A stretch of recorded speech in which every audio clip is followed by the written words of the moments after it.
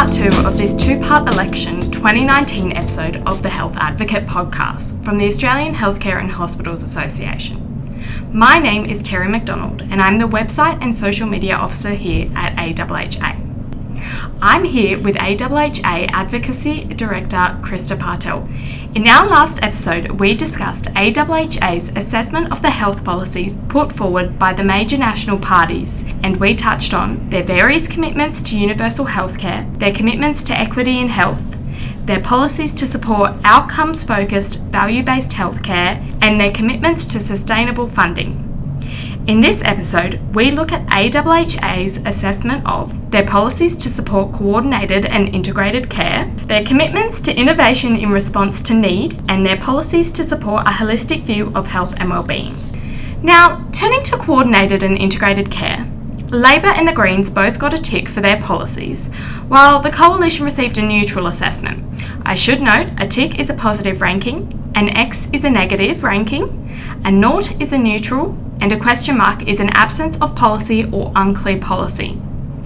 So, why the ticks for Labor and the Greens and a naught for the Coalition? Well, we found that both Labor and the Greens, with their proposal on Labor's side with the Australian Health Reform Commission and with the Greens' proposal for a single funding authority, would try to tackle some of the wicked problems in health, namely health not being coordinated and health being not integrated, especially from a health consumer's perspective. So with both of these policy proposals, we would hope that the finger pointing and the blame game would be taken out of health. Labor has come out and said that they would specifically task the Health Reform Commission to first focus on primary care and access to specialists in public hospitals. And we would support that, and we would want Labor to establish the commission as soon as possible and to get the thought leadership underway on these two issues, but on more broader coordinated care issues. One thing that the Greens had mentioned was, in the response to us, was that they had also had a plan to introduce new models of integrated primary health care, which we would support. But we would hope that the Greens would have come out with a bit more policy detail around that.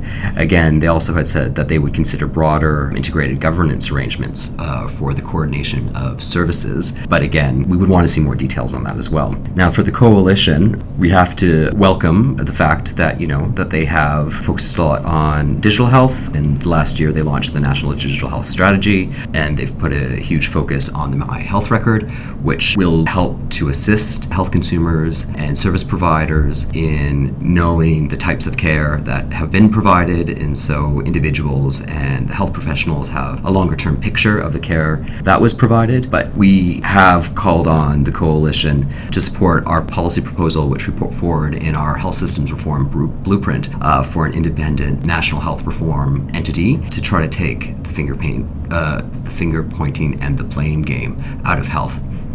Not finger painting. Right.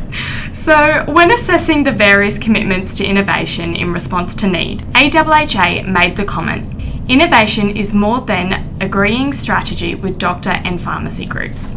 Did the parties put forward innovative proposals focused on workforce, funding models, and translating innovation into treatments for all Australians?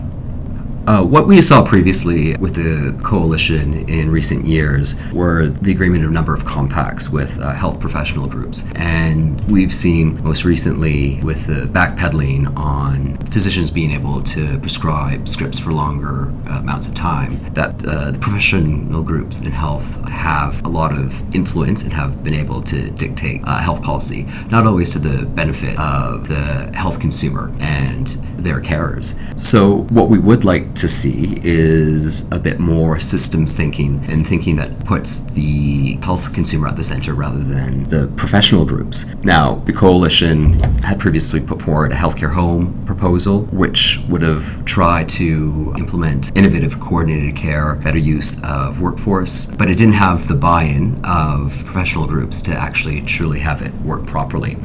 In the most recent budget, they've put forward a proposal for Australians that are 7 years and older to register with a general practitioner to try to receive more innovative care, more innovative approaches to care, more 21st century approaches to care. And should they form government, the devil will be in the details. And we would actually want to see that type of approach for care to move beyond than just those age 70 and over.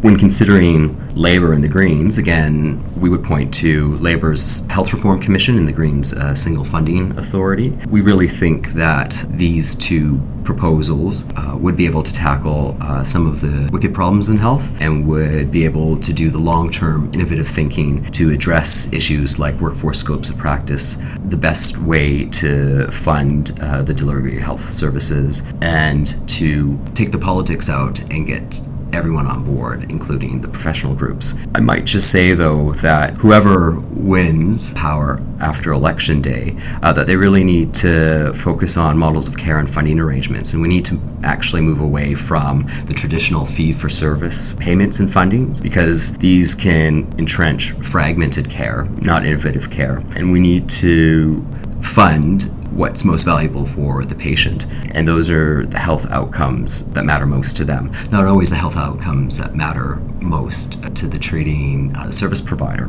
I do want to note, though, that we did give ticks to Labour and the Greens for supporting bringing forward a national strategy on climate and health and well-being, and we would call on the coalition to commit to doing the same. We do know that Australians across the country experience day to day the impacts of climate change, and we do know that health services are on the front line of dealing with Australians affected by the impacts of climate change, either through drought, more tropical storms, flooding, new diseases coming further south that hadn't been here in those areas before, or if you look at the thunderstorm asthma, for instance, a couple of years back in Melbourne. And so the health sector is adamant that action needs to be taken, and they're prepared to work with government to respond to that.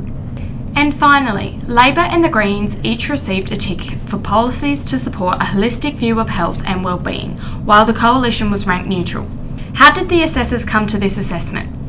Well, it makes sense to support a holistic view of health and well-being, and AHHA had come out and supported right away Labour's commitment for $115.6 million to preventive health, to focus on issues like obesity, the first 1,000 days of a child's life. All of these things are very important for the health of a nation. And the Greens have come out and they have said that they would support health as a key decision-making factor in all policies. And we know that a lot of the health issues that affect the day-to-day individual can't just be solved by health departments, but they are issues that are related to housing, related to employment, related to education, related to transport even. A lot of the causes of ill health can't just be solved by the health minister. And so we would call on the incoming government to ensure that health is at the center of all of their decision making. I would just want to flag too that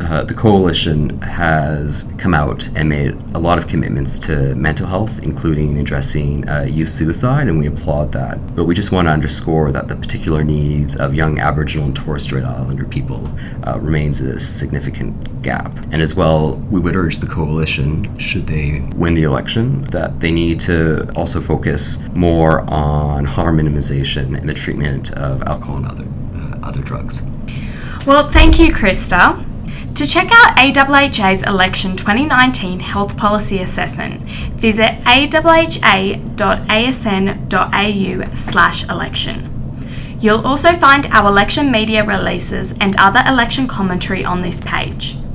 Don't forget to follow us on Twitter by following @OzHealthcare, with Oz being AUS. AHHA's Election 2019 Health Policy Assessment seeks to raise awareness of and encourage debate on health policy, as well as to educate health policy decision makers and the health sector.